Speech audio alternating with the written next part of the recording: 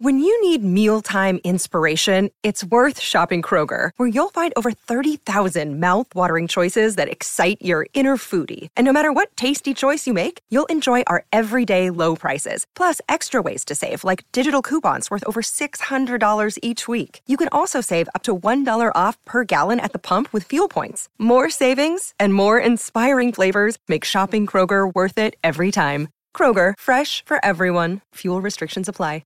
Another day is here, and you're ready for it. What to wear? Check. Breakfast, lunch, and dinner? Check. Planning for what's next and how to save for it? That's where Bank of America can help. For your financial to-dos, Bank of America has experts ready to help get you closer to your goals. Get started at one of our local financial centers or 24/7 in our mobile banking app. Find a location near you at bankofamerica.com/talktous. What would you like the power to do? Mobile banking requires downloading the app and is only available for select devices. Message and data rates may apply. Bank of America N.A., member FDIC. With Lucky Land Slots, you can get lucky just about anywhere. Dearly beloved, we are gathered here today to... Has anyone seen the bride and groom? Sorry, we're here. We were getting lucky in the limo and we lost track of time. No, Lucky Land Casino, with cash prizes that add up quicker than a guest registry. In that case, I pronounce you lucky. Play for free at LuckyLandSlots.com. Daily bonuses are waiting. No purchase necessary. Void where prohibited by law. 18+. Terms and conditions apply. See website for details.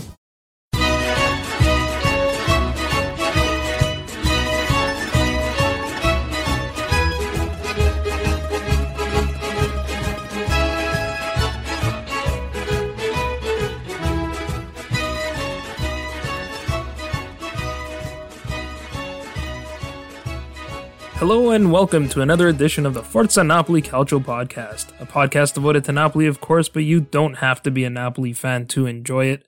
If you're a Serie A fan, if you're a football fan, looking for the inside scoop on all things Napoli, this is the place to be. I'm your host, Joe Fischetti. Thank you, as always, for joining. On today's episode, we'll cover the latest news around Serie A, Napoli, and Europe. In part 2, we'll recap round 34 of Serie A. In part 3, we'll review Napoli's win over Udinese on Sunday, and in part 4, we'll preview Napoli's next match against Parma on Wednesday. So starting with Serie A, Aurelio De Laurentiis has invited the other 19 Serie A presidents to the Ritz in Rome on Monday for a business lunch, in which he'll illustrate his proposal for the production and distribution of Serie A content.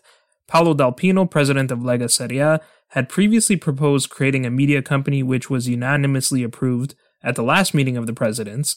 The key difference between the two proposals is that Dal Pino's provides for private equity investment in the media company up to a maximum of 15%, whereas De Laurentiis' plan does not seek third-party investment but instead sells the content to a greater number of broadcasters.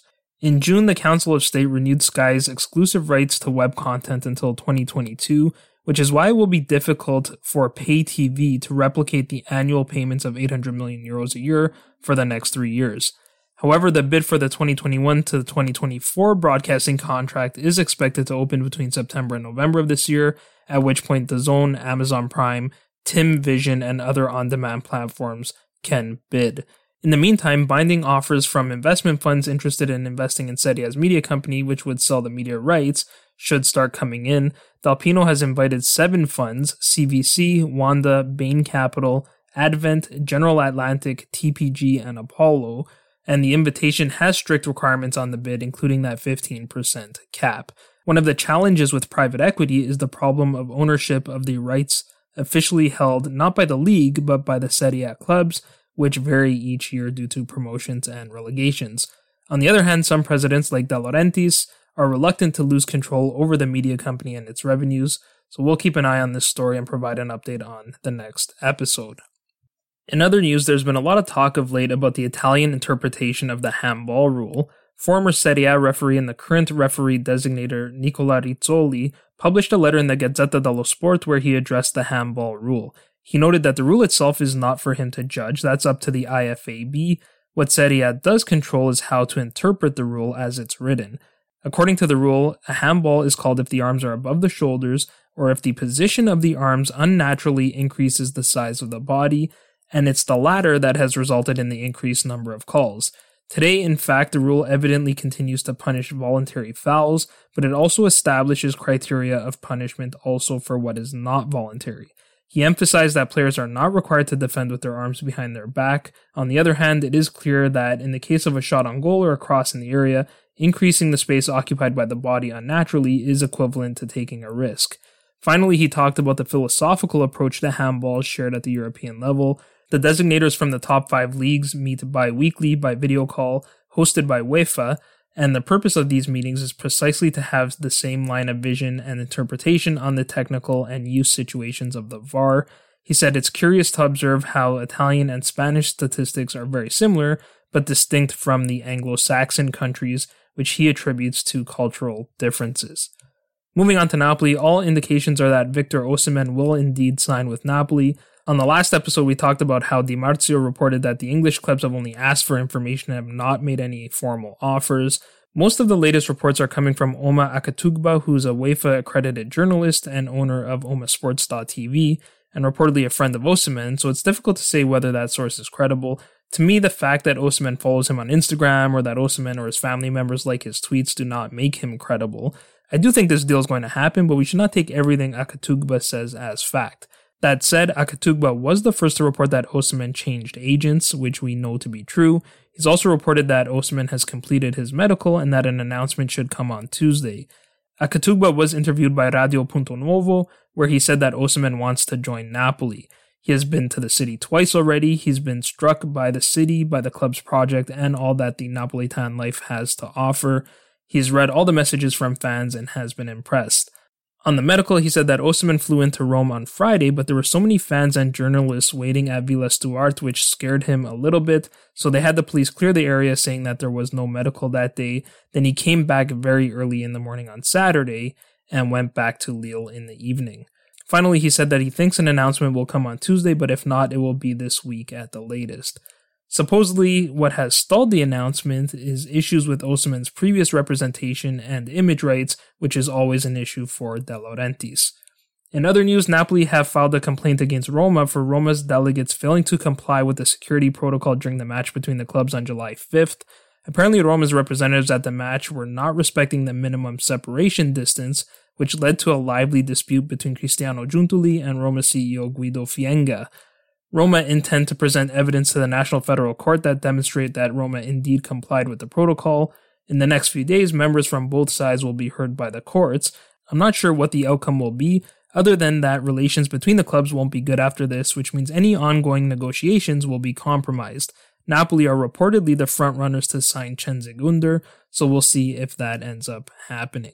Moving on to Europe, the International Football Association Board, or IFAB, Board of Directors, has agreed that the football federations will have the option to continue using 5 substitutions for the 2020-2021 campaigns.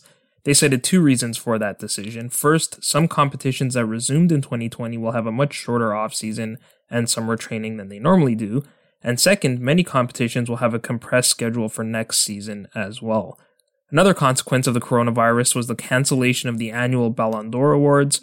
Groupe L'Equipe announced on Monday that there will be no 2020 edition because the conditions of the awards have not been met. They cited that you cannot do a fair comparison for players whose seasons have been cut short. They also said it would be difficult to judge performance with the changes that were made because of COVID, including playing behind closed doors, using 5 substitutes, and single match ties in the Champions League. We'll close with the final round of matches in La Liga.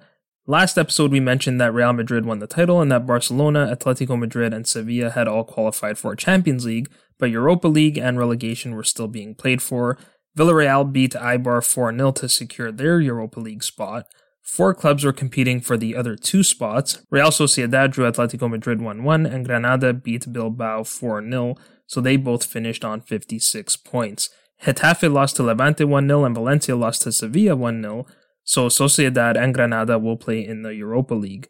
Both clubs have had excellent years. Sociedad are in the final of the Copa del Rey and Granada reached the final 8 of the Cup and they're now in the Europa League in their first season after being promoted. At the bottom of the table, both Celta Vigo and Leganés drew their opponents, so Celta Vigo are safe and Leganés will be heading back to the Segunda. That will do for the news. In part 2, we'll recap the latest action in Serie A.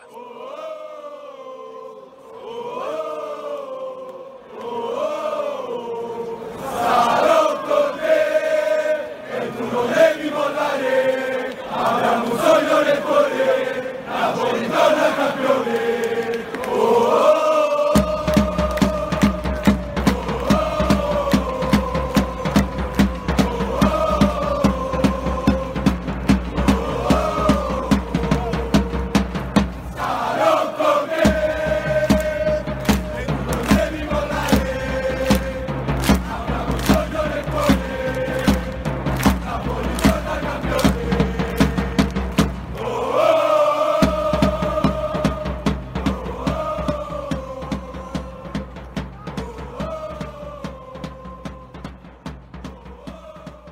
Okay, so next we'll cover the latest action in Serie A. We'll start with the marquee match of the week, which was Juventus-Lazio on Monday. Gonzalo Higuain was supposed to start in this match, but picked up a knock in warm-up, so Dybala started in his place, which was probably good news for Juventini and bad news for Laziali. Once again, Dybala was really good in this one. Jordan Lukaku was supposed to be in Lazio's lineup, but was not for disciplinary reasons. The broadcast speculated that it could be because Javid Anderson started over Lukaku in this match. Lazio were without a number of players for this match, most notably Luis Alberto and Joni. We've talked about Simone Inzaghi's unwillingness to rotate players. He was forced to rotate in this match. Danilo Cataldi, Javan Anderson, Luis Felipe, and Bastos all started in this match, and Bobby Adinkanye, Dennis Vavro, Andre Anderson, Luca Falbo, and Raul Moro came in off the bench. And lo and behold, this was probably Lazio's best performance since the restart. The fresh legs and youthful energy really made a difference, but they were still playing Juventus, and it was the champions who nearly opened the scoring in the 11th minute when Alexandro's header hit the post and stayed out. In the 36th minute, Thomas Strakosha made an excellent save on Adrien Rabiot's shot that seemed destined for the corner. Rabiot is finally living up to expectations and could end up staying with Juventus. Ciro Immobile nearly opened the scoring for Lazio just before the break, but he smashed his effort from the top of the box off the post as well. At the start of the second half, Dybala had a weak shot stopped by Strakosha, who gave up a rebound to Ronaldo on the doorstep. Ronaldo touched the ball toward the goal but didn't get much on it, and Lazzari cleared it off the line. Moments later, Juventus finally broke the deadlock. They were awarded a penalty kick after Ronaldo's shot was blocked by Bastos, whose arm was away from his body. Initially, it was called a free kick, but after a VAR review, Orzato confirmed that Bastos' arm was indeed inside the box. Strakosha guessed right on the penalty, but the ball was too well hit that it didn't matter. With that goal, Ronaldo tied Immobile on 29 goals for the season. Only 3 minutes later, Ronaldo scored his second of the match and 30th of the season. Cataldi played the ball back to Luis Felipe, who was the last man back. Felipe's first touch was too heavy, and both Dybala and Ronaldo instantly closed him down, and before you knew it, Dybala and Ronaldo were both clear to the goal without a defender in sight. Dybala waited for Strakosha to come off his line, then squared to Ronaldo, who tapped into the empty goal. Ronaldo had a few opportunities to complete the hat-trick, both from headers. One was hit hard but straight at Strakosha, and the other hit the bar and stayed out. Lazio pulled one back in the 83rd minute. Bonucci and Szczesny got mixed up on a ball over the top. Bonucci shielded the ball thinking Szczesny was coming to retrieve it, but he never did. Immobile jumped at the opportunity and got to the ball first. Bonucci attempted to clear but caught Immobile instead, so the penalty was given. Ronaldo had a short meeting with Szczesny before the shot was taken, and like the commentators, I couldn't help but wonder if Ronaldo would have done this if any other Lazio player took the shot. Szczesny guessed the right way, but the shot was too powerful to stop. So with the goal, Immobile scored his 30th of the season, tying Ronaldo. It's the first time that two Serie A players have scored 30 or more goals in a single campaign since 1950-1951. In the 90th minute, Sergej Milinkovic-Savic nearly equalized from a free kick from well outside the box, but Szczesny made his best save of the match to keep the ball out. So this one finished 2-1. With the loss, Lazio remained in fourth, 11 points back of Juve. Inter played Roma in the match of the day on Sunday. Roma were without Nicolo Zaniolo for this match, and Chris Smalling started on the bench. Inter started Alexis Sanchez over Romelu Lukaku. Roma nearly opened the scoring in the 9th minute from a corner kick. Handanovic, who's been unusually shaky lately, mistimed his jump. That left Mancini with a free header in front of an empty goal, but it seemed he didn't expect the ball to get through and he glanced his header wide of the goal. Stefan de Vrij opened the scoring in the 15th minute from a corner kick. Not a whole lot happened after that goal until the very end of the half when Spinazzola equalized for Roma. This play started with Kolarov winning possession in his own half. Lautaro did appear to be fouled by Kolarov and VAR looked at it. In my opinion, there was clearly contact, but match official Di Bello ruled that there was no foul, so the goal stood. Roma countered with Mkhitaryan, who played a couple of quick passes with Dzeko before he picked out Spinazzola on the left side of the box. Spinazzola's shot was deflected by De Vrij, but Spinazzola was given credit for the goal. Lautaro put Inter ahead in the 54th minute after Bastoni picked out his run with a long ball over the top. Lautaro did really well to take the ball down with his first touch and finished at the far post with his second, but the goal was ruled off as Lautaro was just 2 steps ahead on his run. Only a few minutes later, Henrik Mkhitaryan put Roma ahead. VAR reviewed this goal as well as the ball appeared to ricochet off Edin Dzeko's hand, but this goal was also given. Conte finally made changes with enough time for the players to make a difference. He brought in Lukaku, Biraghi, and Victor Moses in the 67th minute, and Christian Eriksen in the 69th, which was good to see. In the 71st minute, we saw why everyone was so frustrated with the handball rule. Christian Eriksen seemed to quite clearly hit the arm of Roger Ibanez in the wall, and he was jumping and turning, so Ibanez did appear to make his body bigger. The wall was outside of the box, so this wouldn't have resulted in a penalty kick, but again, the rule is not being applied consistently. In the 86th minute, Inter were awarded a penalty. Danilo D'Ambrosio and Victor Moses chased Roma back into their own box. Spinazzola completely whiffed on the clearance and kicked Moses on the follow-through in the process. Lukaku decided to take this one for himself instead of trying to boost the confidence of a teammate, and he converted to score his 21st of the season. That was the final goal of the match, which finished 2-2. Inter are now 8 points back of Juventus. After the match, Conte blamed the schedule, which is a bit of a joke since every team plays every 3 or 4 days. I get that Inter had to play the Coppa Italia and their matchday 25 match, but Juve and Napoli have played just as many games since the restart, as they both reached the final of the Coppa Italia, and those two clubs are doing just fine.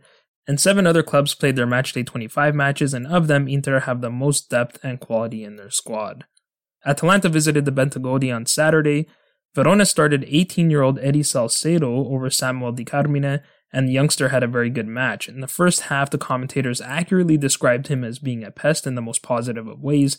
He did very well in hold-up play, he drew fouls, he won corners, and he pulled defenders out into areas they generally don't like to be in.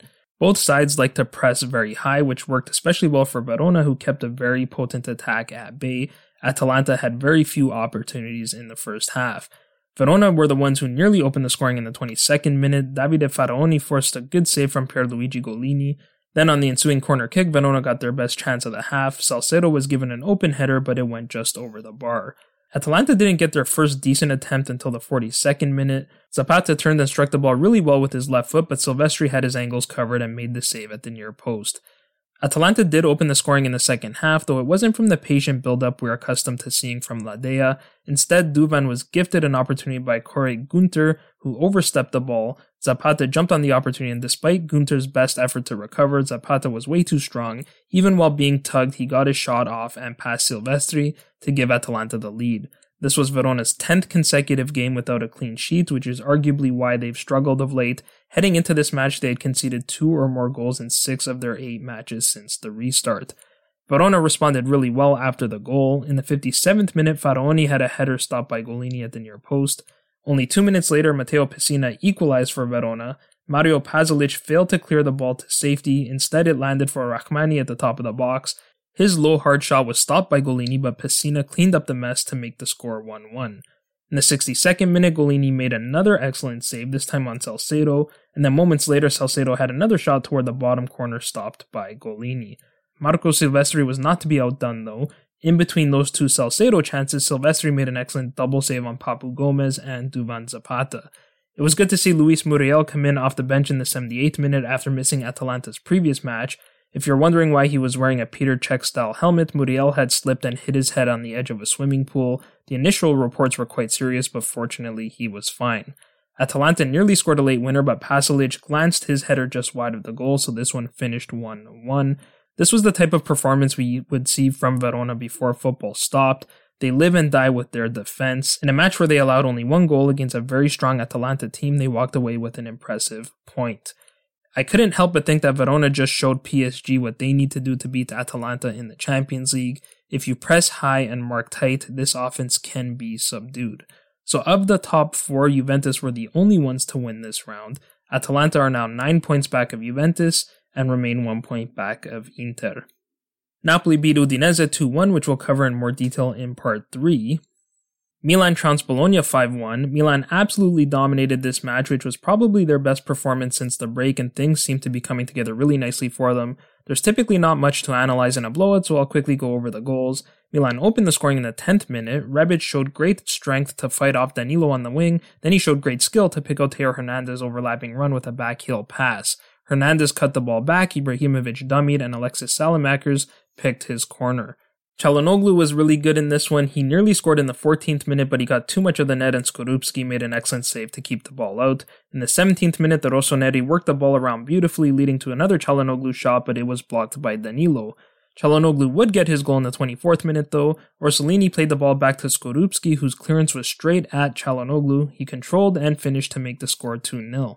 In the 36th minute, Frank Kessie nearly extended his goal-scoring streak, but his low shot from the top of the box hit the upright and stayed out. In the final minute of the first half, Takehiro Tomiyasu scored a ridiculous golazzo. He cut into his left foot at the top of the box and hit a screamer with the outside of his left boot that bent away from Donnarumma and into the roof of the goal. Up until that point, Bologna hadn't really created anything other than perhaps Orsolini's free kick that Donnarumma stopped with ease. Only a couple of minutes into the second half, Çalhanoğlu picked out Ismail Benacer in the middle of the pitch and he scored his first goal of the season. Then in the 57th minute, Ante Rebic made it 4. Once again, Çalhanoğlu was involved in this play. He received the pass from Calabria before spotting Ibra at the top of the box. Ibra touched on to Rebic, who looked like he might return the pass, but instead he let the ball run and turned around Tomiyasu before finishing past Skorupski. Leao nearly scored in the 68th minute after Skorupski again played his clearance low and into the middle of the pitch, straight to a Milan player. Milan were a little too cute on this play. Leao eventually got a shot through, but it was cleared off the line. Davide Calabria scored the 5th in added time. Again, Milan passed the ball beautifully on this goal. The final score was 5-1. With the win, Milan have now taken a remarkable 20 out of 24 points since the restart. And along with Napoli, they're only 2 points back of Roma in 5th place. Sassuolo took on Cagliari, looking to continue their march toward Europa League qualification. Both sides were missing a number of players. For Sassuolo, Berardi, Magnanelli, and Burabia were all out due to suspension, while Defrel and Obiang remained sidelined due to injury. Cagliari were without Nengolan, Pellegrini, Cigarini, and Pavoletti, and Simeone started on the bench. Cagliari seemed content to sit back and allow Sassuolo to come to them. Sassuolo opened the scoring in the 12th minute from the corner kick.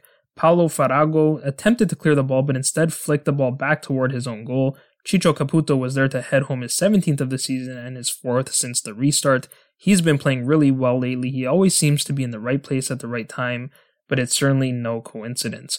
Early in the second half, Andrea Carboni was shown a second yellow. He really showed his immaturity on this play. He knew he was already on a yellow and that the foul he committed would be a second. Zenga's face said it all after the red card, but really he only had himself to blame. With the way Carboni was playing, it was only a matter of time before he picked up a second yellow. Even though Cagliari had barely touched the ball all match, they capitalized on literally their first opportunity in the match, which didn't come until the 63rd minute. Marco Rogue did really well to squeeze his pass through to João Pedro, who opened up his body to gently direct his shot toward the right side of the goal past Gianluca Pegolo. Marco Rogue also had an excellent game, and Cagliari actually seemed to play more positively after the red card. They managed to hold on to the 1-1 draw. Parma lost to Sampdoria 3-2, which we'll cover in more detail in part 4. Arguably, the match of the week was Genoa versus Lecce, with both sides looking to avoid relegation. This was a really entertaining match. You could see the intensity. The players and the staff on the sidelines were really vocal. It was the closest thing I've seen or heard to having fans in the stadium. Early in the match, Babacar appeared to be fouled in the box by Christian Zapata, but the foul wasn't given. Genoa opened the scoring in the 8th minute. Dell'Orco conceded possession cheaply to Mazziello, and after some sloppy Lecce defending, Antonio Sanabria did well to volley past Gabriel. At that point, Lecce had conceded 75 goals this season, which is nearly 2 per match. In the 24th minute, Lecce again made claims for a penalty after Saponara went down in the area, but again it wasn't given. Gianluca Lapadula nearly equalized before the break. Saponara did well to find Lapadula, who chipped over Mattia Perin, but Romero headed clear off the line. Saponara begged for a penalty as Perin appeared to crash into Lapadula after the chip. Things got really heated after Lucas Leraguer gave Saponara the finger. A member of the Lecce staff was shown a red card. VAR reviewed the play and confirmed that Perin indeed fouled Lapadula, so the penalty was given. Mancosu stepped up to take the penalty, and unbelievably, one of the best penalty takers in the league blasted his shot over the bar. He did the same thing against Lazio a few matches prior. Lecce did get their equalizer in the 60th minute. This time Genoa conceded possession cheaply. Mazziello cleared straight to Dell'Orco. He played it to Mancosu, whose cross went all the way through to the goal. There was a bit of a mix-up between Romero and Perin on this one. Perin never called for the ball, but Romero left it for him. After the goal, Mancosu shared an emotional embrace with Saponara, who I'm sure was telling Mancosu that he had atoned for his missed penalty. Genoa retook the lead in the 81st minute on a Gabriel own goal. Substitute Philippe Jagiello curled his shot around an outstretched Gabriel. The shot hit the upright, then bounced off Gabriel and ended up in the back of the goal. Lecce were extremely unfortunate here, and you really have to feel for them if they end up getting relegated because of a goal like this. Rounding out the week, Brescia defeated Spal 2-1 in the relegation derby. With that loss, Spal can no longer mathematically achieve safety, so their relegation to Serie B is now confirmed. That'll do for part 2. In part 3, we'll review Napoli's win over Udinese.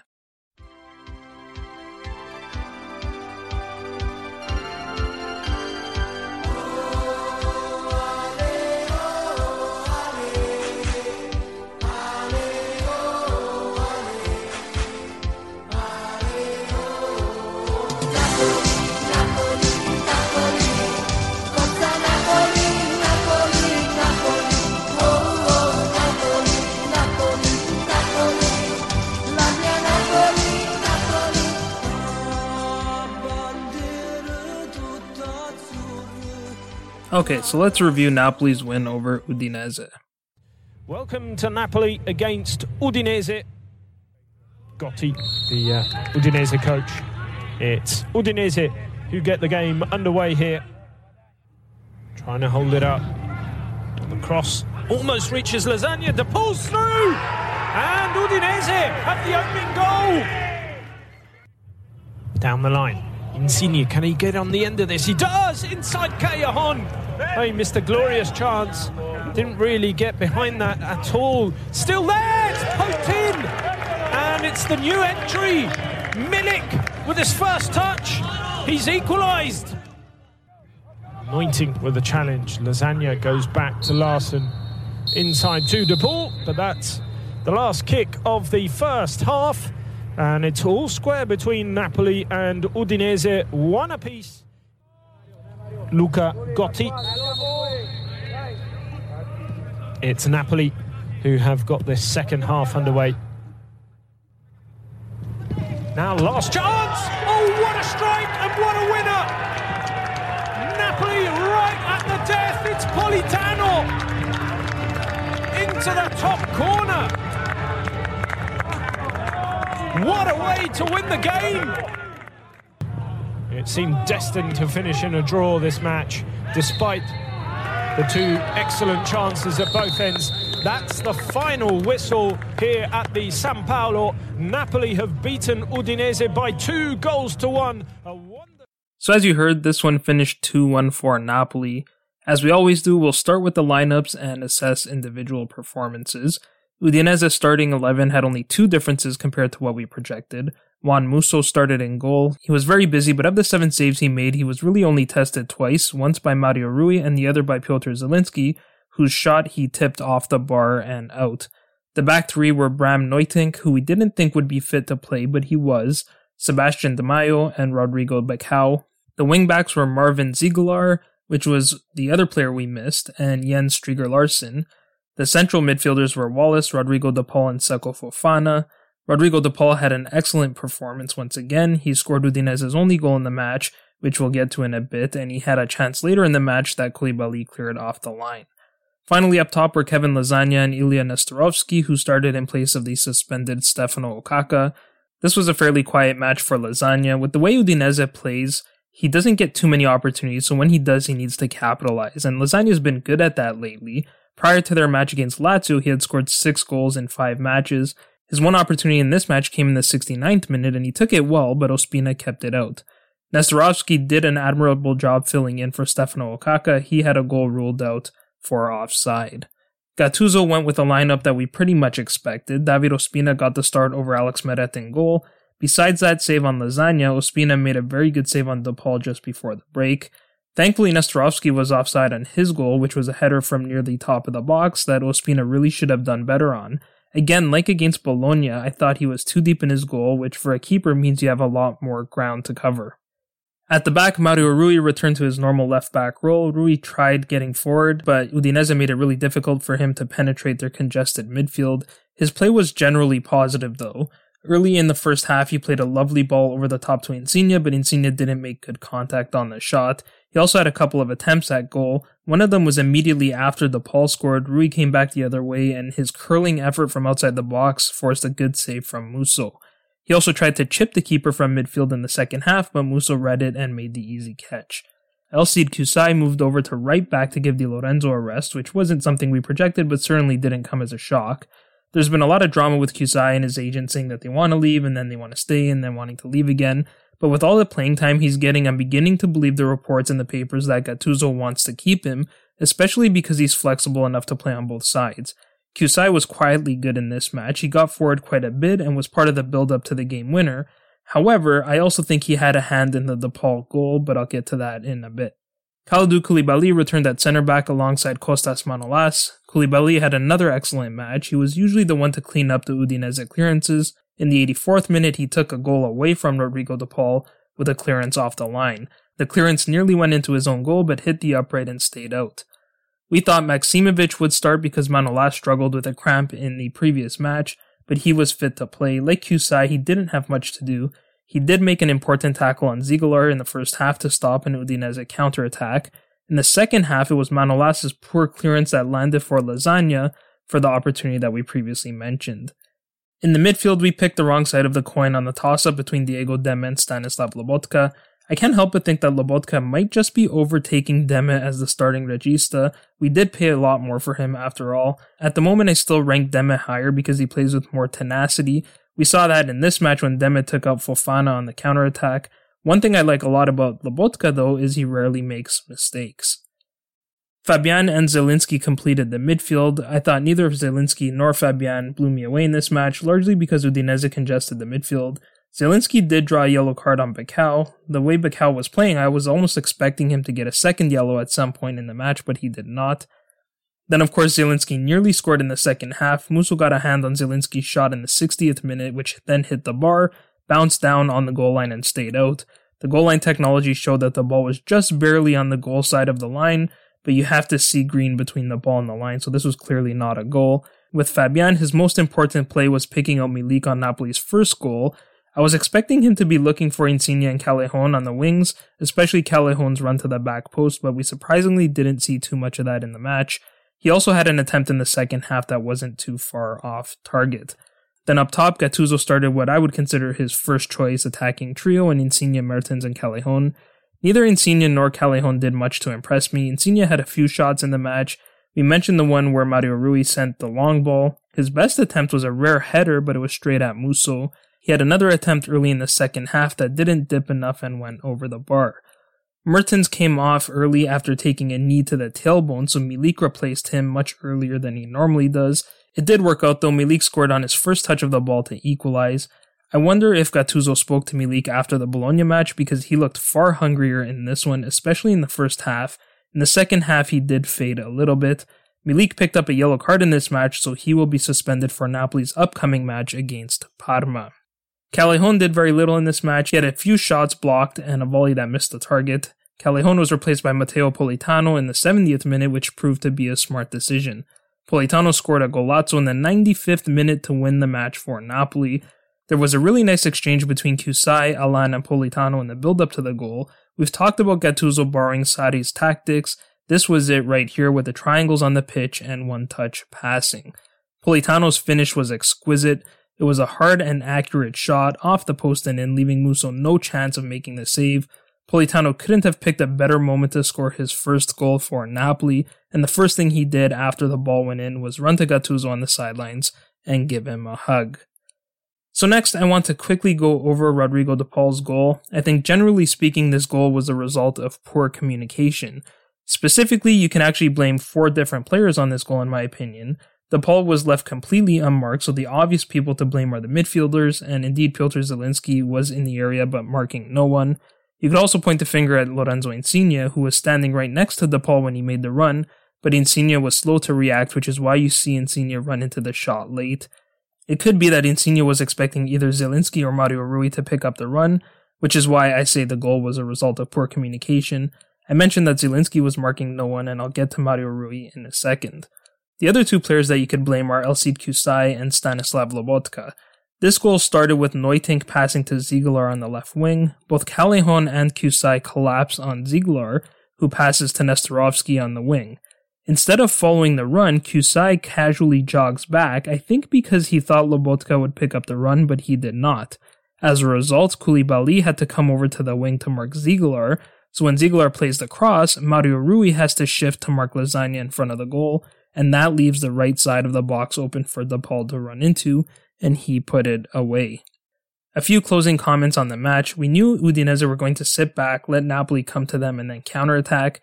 Knowing that, I was rather disappointed with Napoli's approach. I would have liked to see them attack on the wings more. When they did, it seemed to be quite effective, but most of the time Napoli tried to play the ball up the middle. I also thought Napoli did a great job of pressing Udinese in their own half, which often led to turnovers. However, there were a few nervous moments. One of Napoli's Achilles' heels this season has been their struggles defending the counterattack. In the preview, we talked about fitness levels and Udinese's lack of depth being an advantage for Napoli. It turns out that was a non-factor. Perhaps it's because of Udinese's style of play that they naturally conserve their energy. Udinese did not make their first change until the 82nd minute, and they only used 3 of their available 5 substitutions. The last thing I'll say is that Gattuso has definitely improved the mentality of this club. In the past, this match would have finished 1-1, and by around the 80th minute, I couldn't help but think the match would end that way. But under Gattuso, they just keep playing.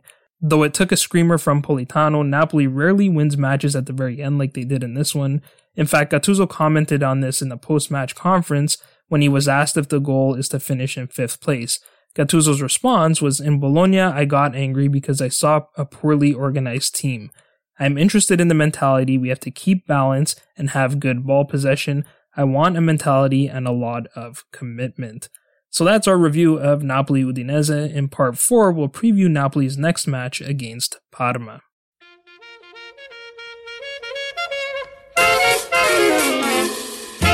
Porte cazzone con un stemma a rete,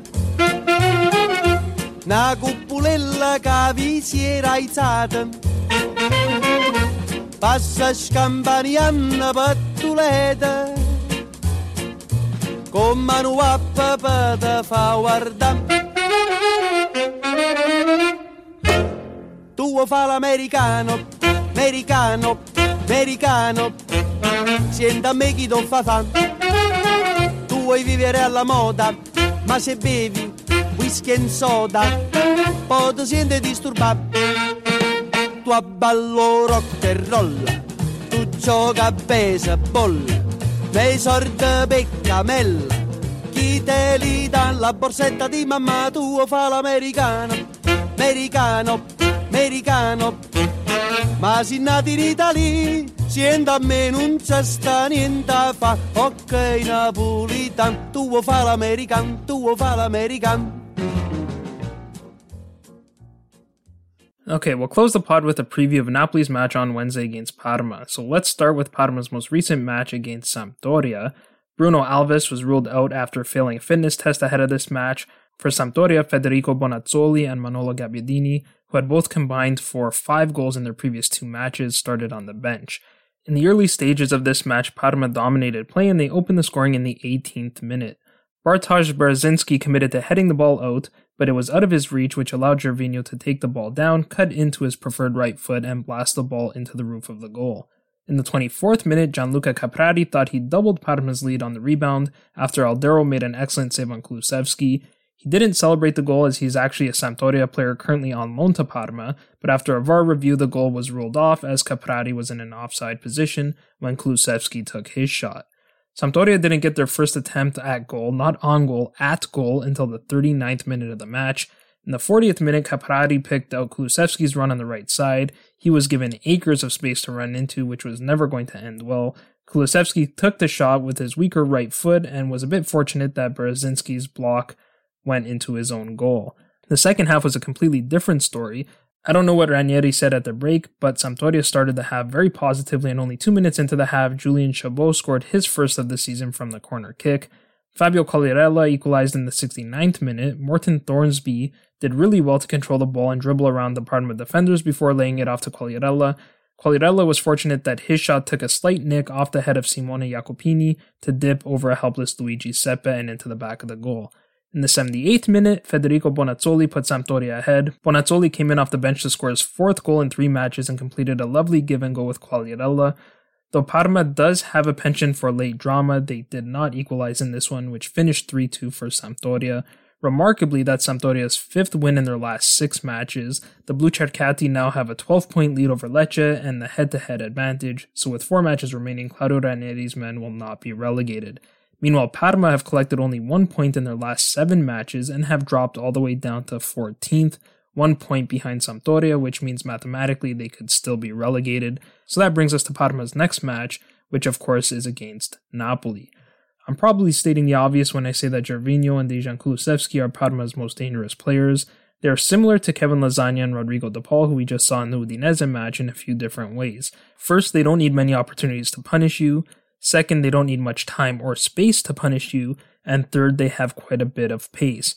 Gervinho, like Lasagna, is the type of player that can make something out of nothing, and Kulusevski, like Rodrigo De Paul, is both a goal-scoring threat and a playmaker. Like against Udinese, one of the keys for Napoli in this match will be defending the counterattack. This was something Napoli really struggled with in the Udinese match, and it nearly cost them. If you recall, the last time these two sides met, which was actually Gattuso's first match in charge, Parma won the match on the last-minute counterattack. Another takeaway from this match, again probably an obvious one, is that no lead is safe for Parma. As dominant as they were in the first half, the Sampdoria goal early in the second half really got to them, and they looked like a different club than we saw in the first half. So both of these points go back to Napoli's mentality. If Napoli score first, they need to stay focused and play the full 90 minutes. This Parma squad has scored late equalizers and winners time and time again this season. If Parma score first, Napoli will need to keep their heads held high and keep playing. Earlier in the season, this was a real issue for Napoli, but under Gattuso, the squad mentality has improved quite a bit. We saw that against Udinese. Not only did Napoli concede the first goal, they also scored the late winner. Okay, so those were our takeaways from the Parma-Sampdoria match. Let's take a look at the starting lineups. Like Udinese last match, Parma have a thin roster for this one. Matteo Scozzarella picked up a knock against Bologna, and Andreas Cornelius and Bruno Alves both picked up injuries against Milan, so none of them played in the Sampdoria match. For that reason, I expect Parma to field a similar squad to the one they played against Sampdoria. Other than the bizarre 4-4-1-1 that Roberto De Versa fielded against Bologna, which failed miserably, Parma prefer the 4-3-3. Ricardo Gagliolo and Simone Jacoponi have been De Versa's most reliable players, so if Bruno Alves is still out, I expect them to occupy the center-back roles. Two out of Giuseppe Pezzella, Vincent Laurini, and Matteo Darmian will complete the back line. If I had to guess, I'd say Pezzella will start at left back and Laurini at right back, like we saw against Sampdoria. The midfield is the most difficult to project, as De Versa has rotated quite a bit there. We've seen Juraj Kučka, Hernani, Jasmin Kurtic, Gaston Brugman, Alberto Grassi, Antonino Barilla, and Matteo Scozzarella have all shared playing time. I mentioned Scozzarella likely won't play. Kučka and Kurtic are interchangeable on the left side. Kurtic has started 3 straight matches now, so I'm inclined to think that Kučka starts on the left, but it wouldn't shock me if they both start, as Kučka does have the flexibility of playing on the right side as well.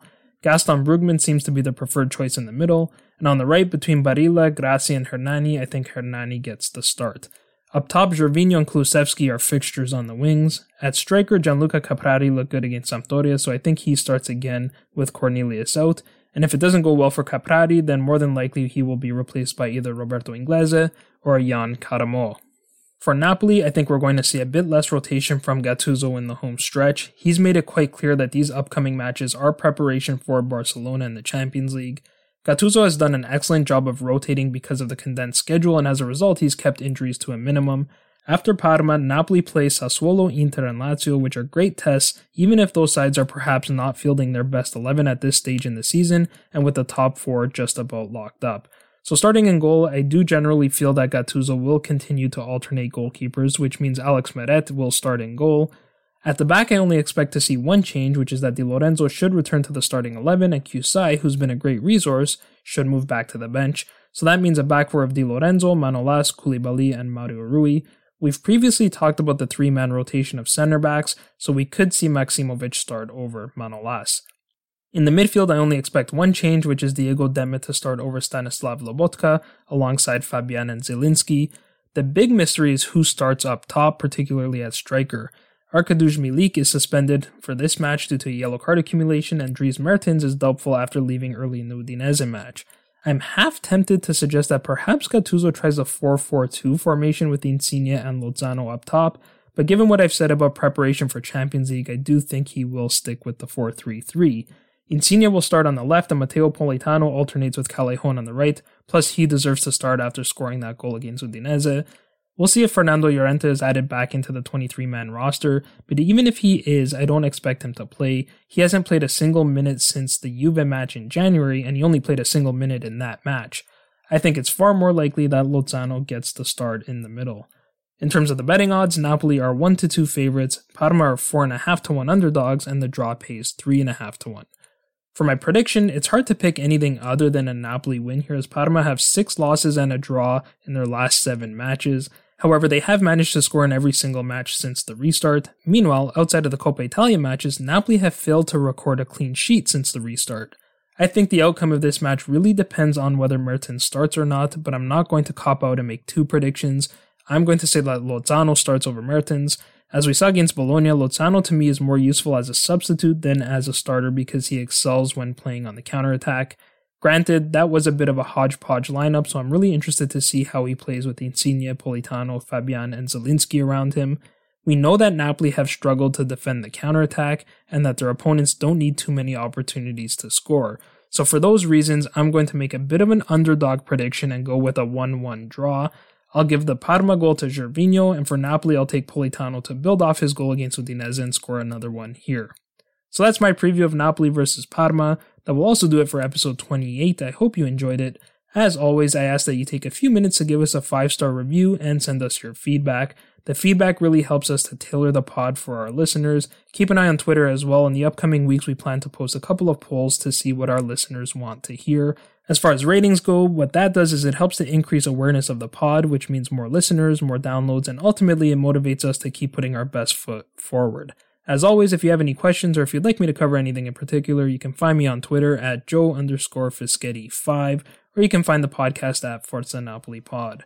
We'll talk to you again after the Parma match, but until then, I'm Joe Fischetti. Forza Napoli sempre.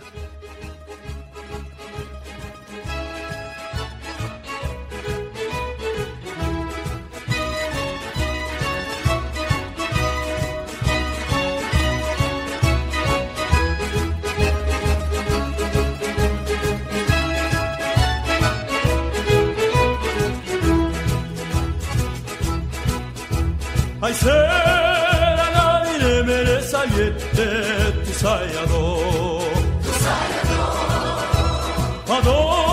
sto cuore ingrato chiudi spiette fammi un po'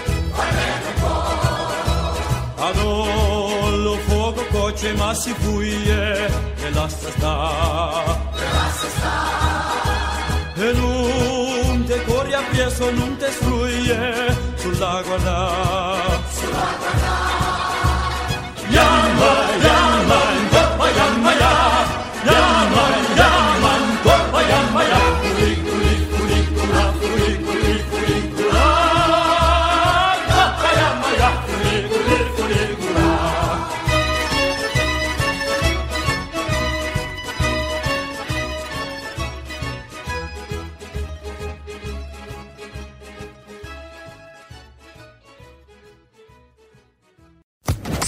Social Podcast Network. It is Ryan here, and I have a question for you. What do you do when you win? Like, are you a fist pumper, a woo-hooer, a hand clapper, a high-fiver? I kind of like the high-five, but if you want to hone in on those winning moves, check out Chumba Casino. At ChumbaCasino.com, choose from hundreds of social casino-style games for your chance to redeem serious cash prizes. There are new game releases weekly, plus free daily bonuses, so don't wait. Start having the most fun ever at ChumbaCasino.com. No purchase necessary. VGW Group. Void where prohibited by law. See terms and conditions. 18+.